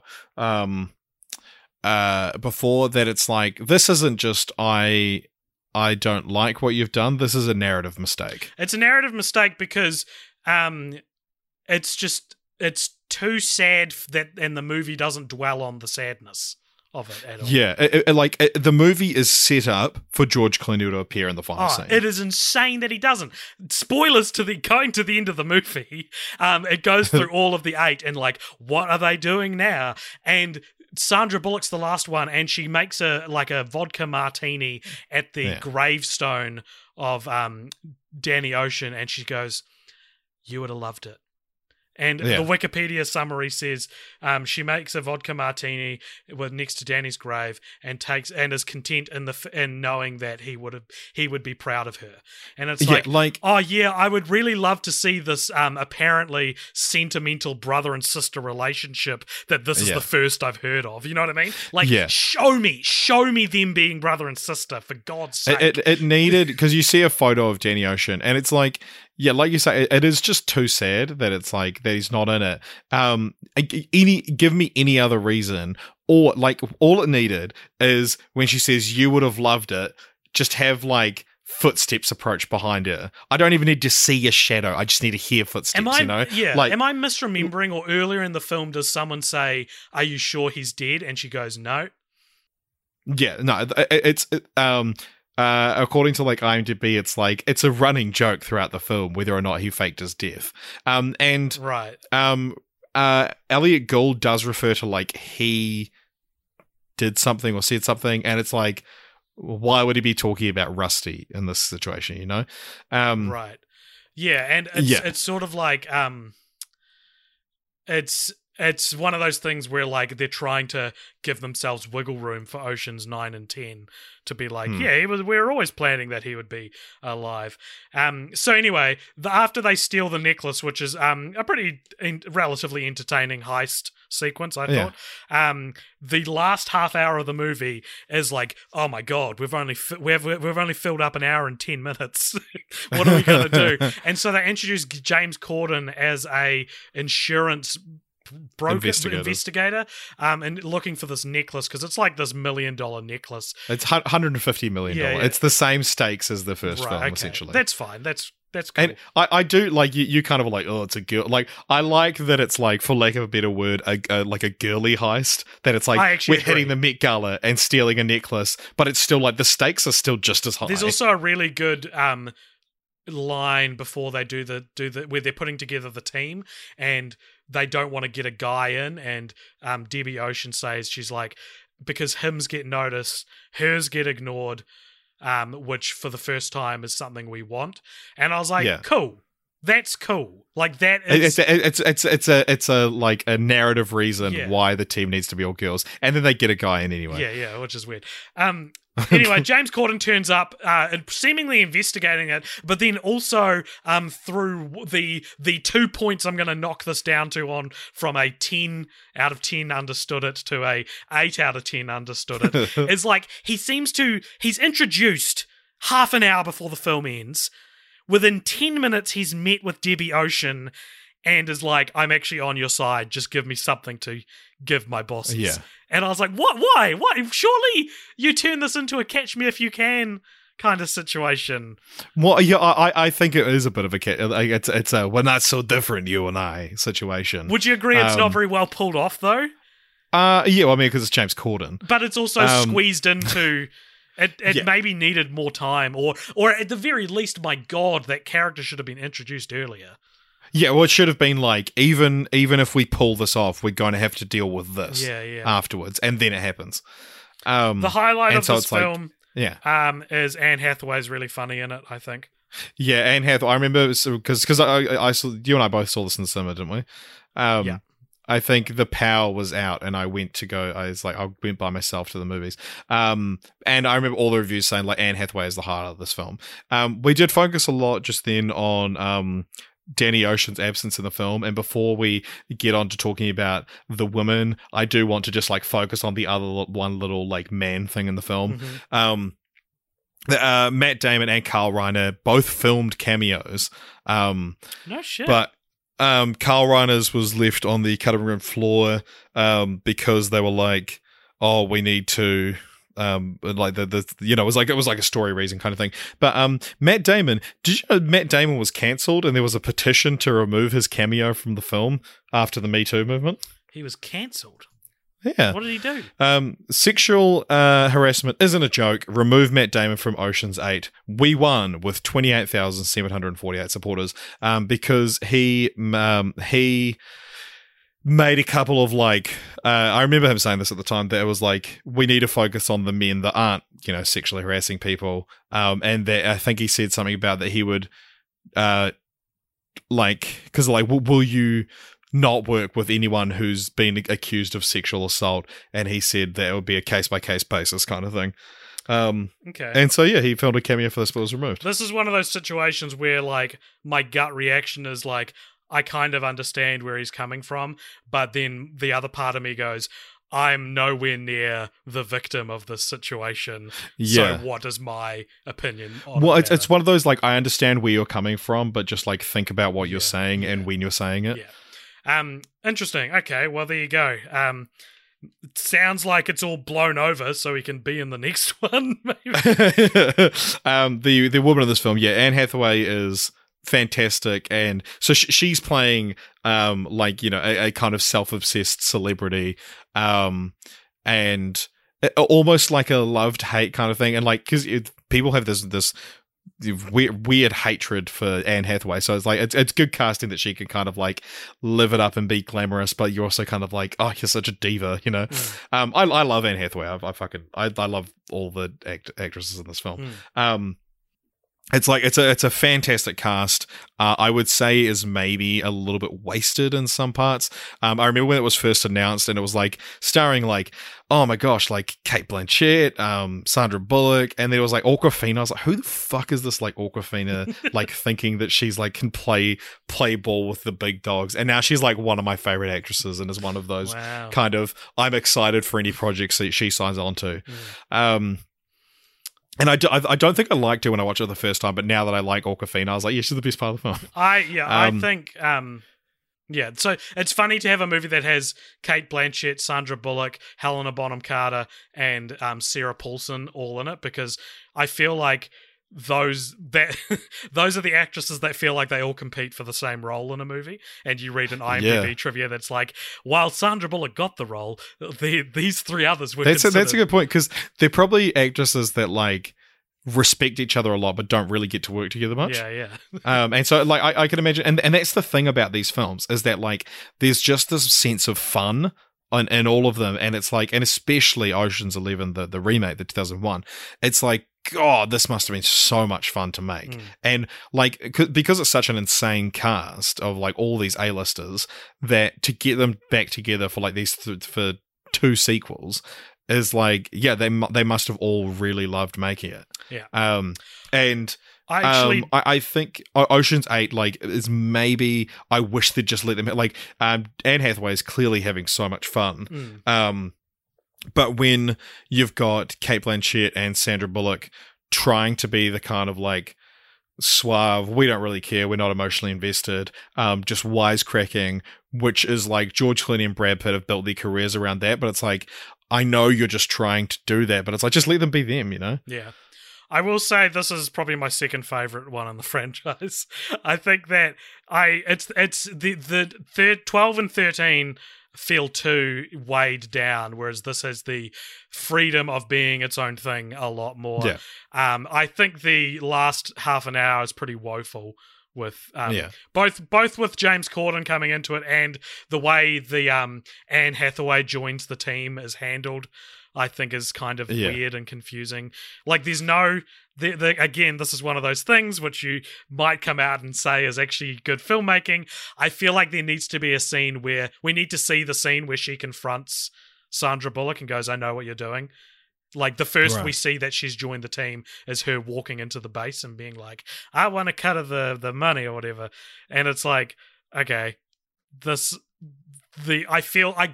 can still be a twist, but I feel like it would be more powerful if we saw it as sort of like a caught you out kind of situation. I get what you mean. Okay, good. But I disagree. No, I mean, it could have been done through flashbacks or whatever, but one thing I do want to that I noticed about this film, because I think this was something that, while watching it in the cinema, I was like, something just doesn't quite click with this film that did for Ocean's 11 with me.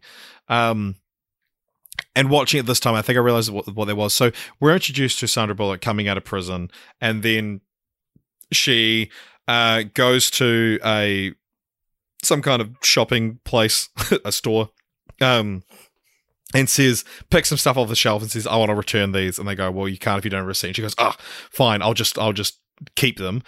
And, you know, pulling a little con, and then she cons her way into a hotel room. She's got all these bags of things that she presumably conned. And it's almost like a Killing the Cat opening. Because when Danny Ocean, we're introduced to him, and it's like he just got out of prison, and it's like, I want to pull this big heist because I've got something to prove. And he's like an underdog. You get on his side. Whereas like meeting Debbie Ocean, we're just like, well, you're kind of just like, you don't need any of this stuff, and I don't know you, and so it's like. The first job that Danny pulls is like, you can get behind why he wants to do this, why he wants to do it to this person. Whereas like with Debbie, it's like, it feels like they're like, we need to show that you're a crook. And so there's no sense of like justice to it, I guess. There's the same complaint as the original from that critic. There's what is Debbie Ocean's character arc? Like, granted, what is anyone's character arc? What's Danny Ocean's character arc? But at least there's emotion in his story. There's emotion in his ocean. Nice. Whereas, I can understand that.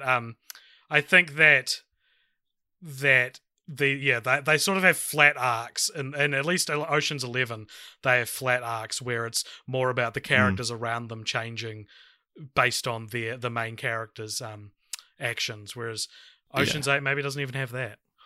Yeah, it's like, and like after all this, it's like, this is a good movie, but I wish it was great. Like I would love to love this movie as much as I did with 11. There was kind of some backlash to this film, or like from the actresses in the film, when it came out, and got kind of a lukewarm response. And there was a lot of like, it's because all the critics are male, there's no diversity among, and it's like white men don't enjoy the film and they're the only ones reviewing it. But like the kind of, it's like, it's still at 70% or it's actually 69% on Rotten Tomatoes. It's like the general consensus is like, this is pretty good, you know? And so I think to come out and be like, it's because of sexism, is like maybe a little bit Well, like there's obviously that's going to be a thing. You look at the Ghostbusters reboot, but I think it's like your reception was, I think, as deserving as the film is. Like, it is a flawed film. It's more good than bad. I think, but it's not perfect. The problem is that 100% of the time, sexist reviewers are part of the equation. But not 100% of the time is the film actually still a good film. Yeah. But yeah, I mean, I think like 69% on Rotten Tomatoes, I think is pretty fair for this film. 69. We got him. That's the sex number. The sex number. We got him. It's an interesting film. Of the all-female reboots we've seen, this is probably the best one. How many even are there, though? Well, they talk about them all the time. Yeah, right. I thought about this recently. It's like there's Ghostbusters, Ocean's 8, and American Pie Girls Rules. Like, what other... it's such a ubiquitous term, the all-female reboot, but I can't think of it. Yeah, there's so many... it's more like... There's so many planned. It's more like, the concept was introduced with Ghostbusters, which failed so spectacularly that they're like, well, Ocean's 8's already in development, but maybe let's pump the brakes on anything else. Yeah, or what men want.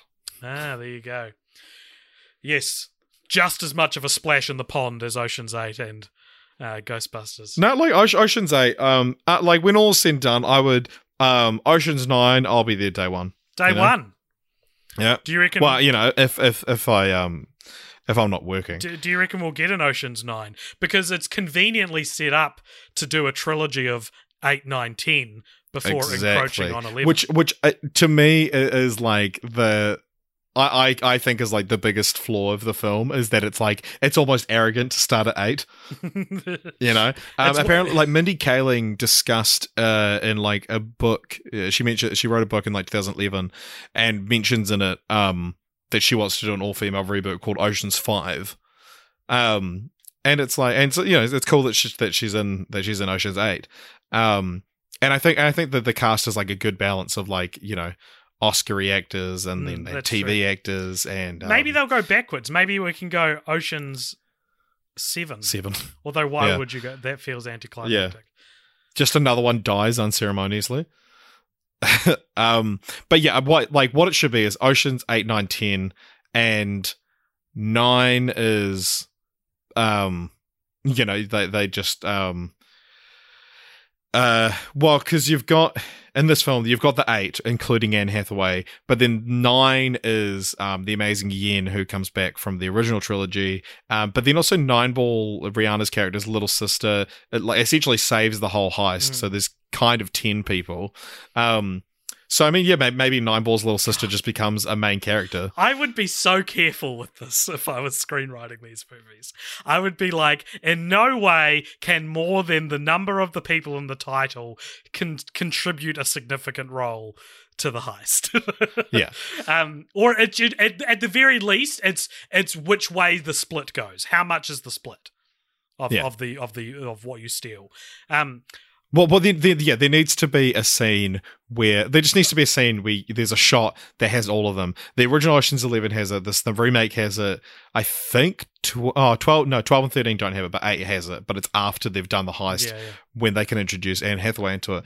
But what I would do is you do 9, you bring in Nineball's little sister, and then at the end, oh my god, Danny's still alive, and then he's the 10th. Yeah. So, and it's Oceans with an apostrophe after the S. Ocean's 10. Talking of titles, which we do a lot on this podcast, I did think an alternate idea that I had when they said in Ocean's 12 that they had 13 days to get the money or whatever. I was like, why don't you make it 12 days? And then I was like, Ocean's 12 should refer to the amount of days they have. Right, interesting. And maybe Ocean's 13, they're trying to get $13 million. Or so, you know what I mean? Like that's kind of interesting to me, to make the number refer to something else in each movie. Oh yeah.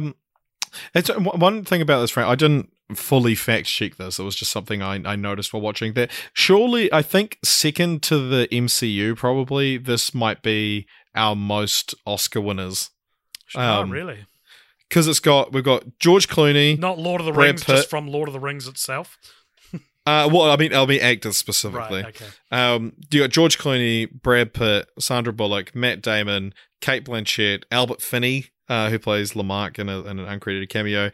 Common is seen. He won an Oscar for a song, and he's seen at the Met Gala. Yep. So is Julianne Moore. Frank Sinatra won an Oscar from Here to Eternity. Shirley MacLaine has a cameo in the original. Casey Affleck, Al Pacino, Julia Roberts, Catherine Zeta-Jones. And then you've got a bunch of nominees as well. Don Cheadle, Andy Garcia. Yeah. Elliot Gould. So good. What's Elliot Gould's defining role? Yeah, there's a lot of like great cast in these films, and you can see why it's like these are the kind of films that you would sign on even if you don't really need to. Apparently, the 2001 film, every person in the film worked for less than their normal rate to keep the budget down. I think 2001 was maybe the height of ensemble as a selling point for a movie, so that might make some sense. They were wanting to get in on the craze. Yeah. All right, so now we're on to continue the franchise. Unfortunately, I couldn't find any actual like concrete information about an Ocean's 9, which is weird. Like other than people saying, "Oh, I'd like to do an Ocean's 9," like Mindy Kaling and Cate Blanchett. A few of them have been asked about and said they would like to, but yeah, I think now that we're past the age of ensemble, it's going to be a lot harder to sync up everyone's schedules. Yeah, and yeah, I imagine, I would hope we would see them one day. Oh, it's just annoying if we don't, because they've set it up. Yeah, that's the thing, yeah. But then you will have the issue that people will think you start at Ocean's 8. Right. Yeah, true. Yeah, so what's your continued franchise? All right, my continued franchise is set in a universe, as in the film comes out. Well, it's not actually a film, but the piece of media comes out in a universe where Ocean's 11, the 2001 film, was as impactful to cinema as Star Wars, right? Pretend there wasn't Star Wars. There wasn't a film anywhere close to what Ocean's 11 was when it came out, right? So all of a sudden, Ocean's 11 is the franchised film. Ocean's 11 is the thing that has, shampoo bottles are made. Right, that sort of thing. The same thing as Star Wars, basically. You get your action figures and all that. So my continue the franchise is an animated, similar to the Lego Star Wars Holiday Special trailer that came out today. Well, the trailer came out today. The movie's coming out later this year. Fuck it can even be Lego. Lego Ocean's 11, and it's called Ocean's ABCs. Right. And the plot is, and it's animated in whatever form, and it's intended for children. The plot is that Danny Ocean pisses off Tess in some way, and so to make it up for her, he decides to pull off 26 heists where he'll steal one precious object for each letter of the alphabet. Nice. That's it. Ocean's ABCs. I don't know what the objects are. Sound off in the comments what they could be. I have a somewhat similar idea. Not really, but it is juvenile. So in the title, it's Ocean 'S, meaning that it's possessive, that 11 belong to Ocean. But it can also be a contraction. And I thought, say you're making Ocean's 9. It's not about a 9 that belonged to Ocean. It's about Ocean is 9, and it's a 9-year-old heist. I love it. How old's Ocean? Oh, Ocean's 9. Let's make a scene for scene remake of Ocean's 11, but all the cast are 11. Ocean is 11. Yeah. Speaking of titles, though, I did want to mention this. Another segment we sometimes do on this podcast called we talk about taglines now, because the taglines for these films are interesting. I'll go through them. So I didn't actually look up what one was for the original. Should we look that up? I'm sure it's just like Sinatra and all the guys you love are in a movie together. The leads. Oh yeah, here we go. Nobody else would have dared it because nobody else would have had the nerve. Just Danny Ocean and his 11 pals. The crazy night they blew all the lights in Las Vegas. There's also, you wouldn't call it a gang, just Danny Ocean and his 11 pals. The night they blew all the lights in Las Vegas. One, that big one, and another one in any other town, they'd be the bad guys. That's good. So, Ocean's 11, 2001 had, they're having so much fun, it's illegal. That's pretty good. That's all right. Ocean's 12. This one would probably work better for Ocean's 3. Ocean's 13. But you cross one ocean, you face them all. Okay. Yep. I like that. I like the wordplay. Ocean's is that 13. Not better for Ocean's 12 because they go to international? No, yeah, it is. Yeah, because they actually crosses the ocean, not Ruben. What are the odds of getting even? 13-1. I like. What are the odds of getting even by itself? That's a great tagline. However, it is not the best tagline in the series. Ocean's 8 has two taglines, probably my two favorite taglines in all of cinema.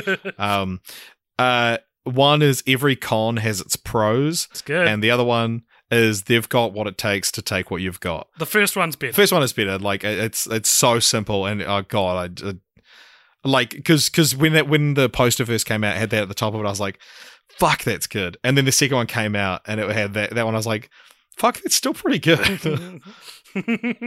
But every con has its pros. Oh, nice. What a fucking good tagline. All right, now it's time to rank the franchise. This very contentious I think I've found segment. a sweet spot for both of us. I'm looking at it right now. All right, okay. So this is the 118th franchise we've covered. So we're going to rank it with the other franchises we've watched. This is on Letterboxd.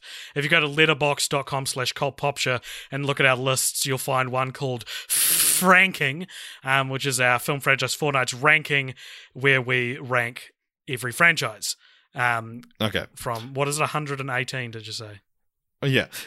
So it's interesting because we have on this ranking list the Nymphomaniac Constant, which is it was a 2-film franchise, half of which is really good, half of which is really bad, and they cancel each other out. So we use that as the mark for what's good and what's bad. When I first saw Ocean's 8, I described it as if you were to rank every movie ever made in terms of quality, Ocean's 8 would be in the middle. I probably like it more than that. Like, think of, there's probably way more bad movies than good. If you were to, yeah, like it's also probably relevant to say that because this is actually our second franchise that we've done where the first one has no sequels and the franchise comes from the remake after the Magnificent Seven being a remake of the Seven Samurai, which means that on our list, Ocean's 11 from 2001 will be the film to represent the franchise and not the 1961. Oh, is it? Okay, sweet. Well, that's how we did it with Magnificent Seven. Okay. I will. Because we're talking about a franchise. I mean, we do have Seven Samurai on the list. Is it Seven Samurai? Do you want me to change it? What do you think? I don't know. Oh, I'm sorry, I'm a stook. Well, because I'm just thinking we don't for that single Teenage Mutant Ninja Turtles movie that was in a new canon. We didn't even list that because it's okay. I'll replace number 79 as the Magnificent. Because we should be ranking the franchise and not the film that the franchise is a remake of, in my opinion. Okay. I've got a place where I think it should go. Okay. Ocean's 11. Cool. Right. Where are you thinking? I'm thinking it goes at it'll be number 32 between Fright Night and Final Destination. So better than Final Destination, not quite as punchy as Fright Night. All right, so we're just talking about Oceans 11, 12, 13, and 8, are we? I guess so. I guess that makes sense with what I just said. In that case, I would put it quite a bit higher. You reckon it's... I would have thought Happy Death Day would be a mark in the sand for you regarding this. No, I like... Oceans 11, 2001 is... Like, I fucking love it so much. Yeah, but we're doing the fucking We're doing the franchises. So Yeah, but like talking about like Happy Death Day is like two films that I'm like, I the first one is like I really enjoy this. Second one is I quite enjoy this. First one I like more than both of those, and the two sequels I really like, and the spin-off I quite like, you know? So it's like All right, so Happy Death Day was above Fright Night. Above Happy Death Day is Lilo and Stitch, and above that is the SpongeBob SquarePants movie, and above that is The Raid, and above that is Lethal Weapon. Are we in this area? I mean, I would be willing to go higher. I'm probably not willing to go much higher. We got Ghostbusters at 21. Oh, yeah. Well, let's put it at 20. Let's put it above. No, I don't think it's better than Ghostbusters, though. By and large, I would say I enjoy Ghostbusters a lot more than Ocean's 11 as a franchise. Yeah, I mean, you've got like a great first film, a sequel which one of us likes more than the general public, and then an all-female reboot. And Ocean's 11 has another sequel as well. Okay, so in terms of like how rotten is it by the time you're done, I think it's about the same as Ghostbusters. Yeah, I could. Like, because you look at, next to Ghostbusters, we've got Friday the 13th and Nightmare on Elm Street and Halloween. Very suitably put all in a trilogy there. But by the end of those three, you're done. By the end of the Oceans franchise and by the end of Ghostbusters, I think you're fine. And I think Ghostbusters has higher heights than Oceans. Yeah, but I think if either of them are to keep going, I would prefer Oceans, I think, at this point. Although Ghostbusters is like doing a "Don't worry, white men, we're back." I would put this behind Ghostbusters. All right, okay. At 22. All right, and then maybe we can re-look at Ghostbusters when Afterlife comes out. Sounds good. Alrighty. Alrighty. All right, now what we have to do is pick our next franchise. I think it's my turn to make you guess. All right. But I could be wrong. I'm not trying to take it from you. I'm saying... No. So this is where every second franchise we do is chosen from a list, and where every franchise we could think of has got a arbitrary number assigned to it. Richard has got a arbitrary number generator, and that's going to give us a number, which will give us our next franchise for the next fortnight, of which, Richard, the first film will be the 500th film we have watched for Film Franchise Fortnights. Arguably. Which we thought... could be a significant thing, and then we thought, I can't be bothered thinking of a film that deserves the title, so let's just roll it at random. Well, yeah, because if it can't be Oceans now, then it's like, okay, well, it may as well be. Because if you look back at, let's look at, to go back and, create some tension. Our 100th film was Insurgent, the sequel to Divergent. Our 200th film was The Hangover. Well, that was the start of a new year. That's cool. The 300th film is 300, Rise of an Empire, which was not planned. That was just a very fun thing. The 400th was Texas Chainsaw 3D. And the 500th, well, we'll find out right now. Is 500 not a more significant milestone to denote, though? Like, you're saying we don't need to worry about it. Talk to me when we hit 1,000, AJ. Okay. All right, well, because who knows? Maybe this franchise will be worthwhile anyway. So let's have a look. All right. Here we go. 10. Franchise number 10. I know nothing about this franchise. I can't believe we hit 10. It's very rare we hit like anywhere within the first 10, We did our movie club on Patreon where we do a similar roll, and the first number we got was 2 last month, so that's fun. Okay, the 10th franchise on our list, Richard, is a trilogy. Okay. And the the reason that we will know this exists is because there's another trilogy that we are a lot more personally fond of that kind of parodies the naming convention of franchise number 10. Is it Naked Gun? It is not. Huh. It is each film in the series has a different thing associated with it. If I was to say what that thing, that abstract concept was, it would just give away what it is. So it has a naming convention that's somewhat unique. Yeah. So it's like I think each film is called the name of the franchise, then another word, which is about that. It's like what era are we talking? Let me look this up. I actually don't know. How crazy is that? We are talking 1993. Oh, what the year I heck? was born. Oh, so it's 1993 and then 2 films in 1994. Are they animated? No, but they are French. Oh, is it the Three Colors trilogy? It's the Three Colors trilogy. Weird. Do you know anything about the Three Colors trilogy? A little bit. So I was trying to make you guess the Blood and Ice Cream or the Cornetto trilogy. Yeah. Which is actually franchise number 6 on this list. Yeah, so that's kind of cool. That feels very art house for our 500th film. So our 500th film. For this Film is Franchise because we get a lot of people getting angry at us when films aren't a actually tangible franchise.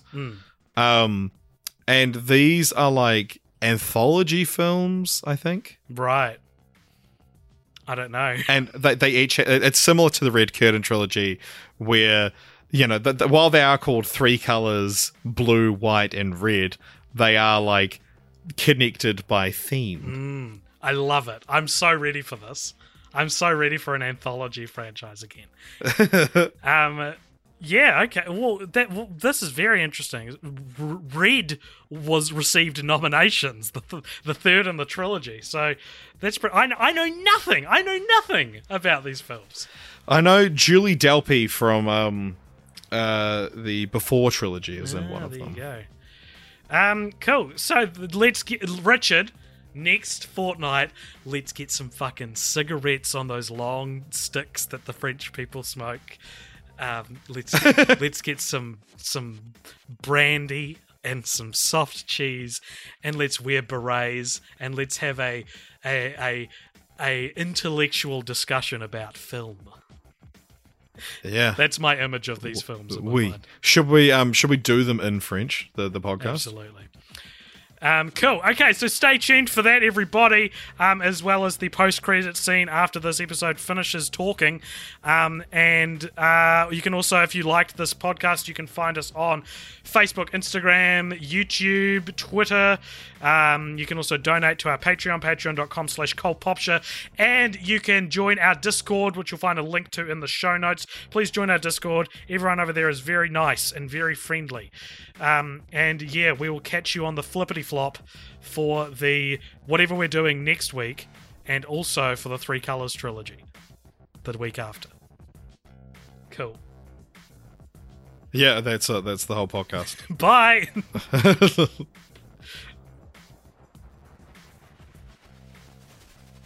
Hello, everybody, and welcome to the post-credit scene. This is a segment at the end of each episode where we talk about something suggested by a member of our Patreon who donates $5 or more. So if you want to be part of this segment, simply go to patreon.com/ColdPopture, donate $5, and you too can ask us a question or give us something to talk about.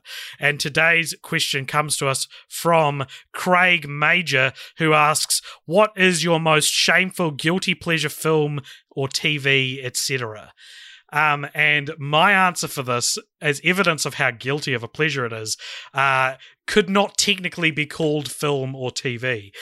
Because, Richard, I don't know if you know this about me, but one of my guilty pleasures is watching top 5 ghosts caught on camera YouTube videos. I cannot get enough of the stuff. You watch 10 top 5 ghosts caught on camera videos on YouTube. That's 50 ghosts you've seen caught on camera. Well, you won't. You'll out of 50 videos they'll show you, one of them will be like, oh, cool. And the rest will be ridiculous. I have seen, there's a channel that me and my buddy Matt, whenever we hang out, we watch, called Nuke's Top 5. And occasionally you get a genuinely spooky thing on there, but you get some of the funniest shit on there, man. It's so funny. Two highlights from Nuke's Top 5 Ghost Caught on Camera videos. One is, there's a video called like The Goblin of Greenwich or something like that, and it's a family, like a little girl being filmed in the kitchen, and then in the background you see a little goblin run past the kitchen. And it's so funny, and it's so clearly like graphics to rival that of the dancing baby from Ally McBeal, like run past in the background, and we had to rewind it and watch it over and over again because the presenters of these shows will never say this is clearly fake. They just aggregate, right? So they go, real or a hoax, you decide, when it's like painfully obvious that it's a hoax. And another really funny one I saw is something that I thought was so good. I was like, I have to put this in a movie one day when I am a big famous director, which is called the Snapchat Ghost, where this lady was filming an empty hallway in front of her, and she's terrified because the dog filter keeps popping up in the middle of nothing. Indicating it's like detecting a face. So not only is this like a hilarious way to hunt a ghost, but it also like changes your voice, makes your voice more high pitched. So she's freaking out in like helium speak, and then she's like, "Oh my god, no, this is so scary!" And she like backs into an elevator, and the doors close, and then all of a sudden the dog filter pops up again right in front of her. It's so funny, man. It's so funny. It's good comedy. So that is my guiltiest pleasure. What is yours? The Julia Roberts scene in Ocean 12.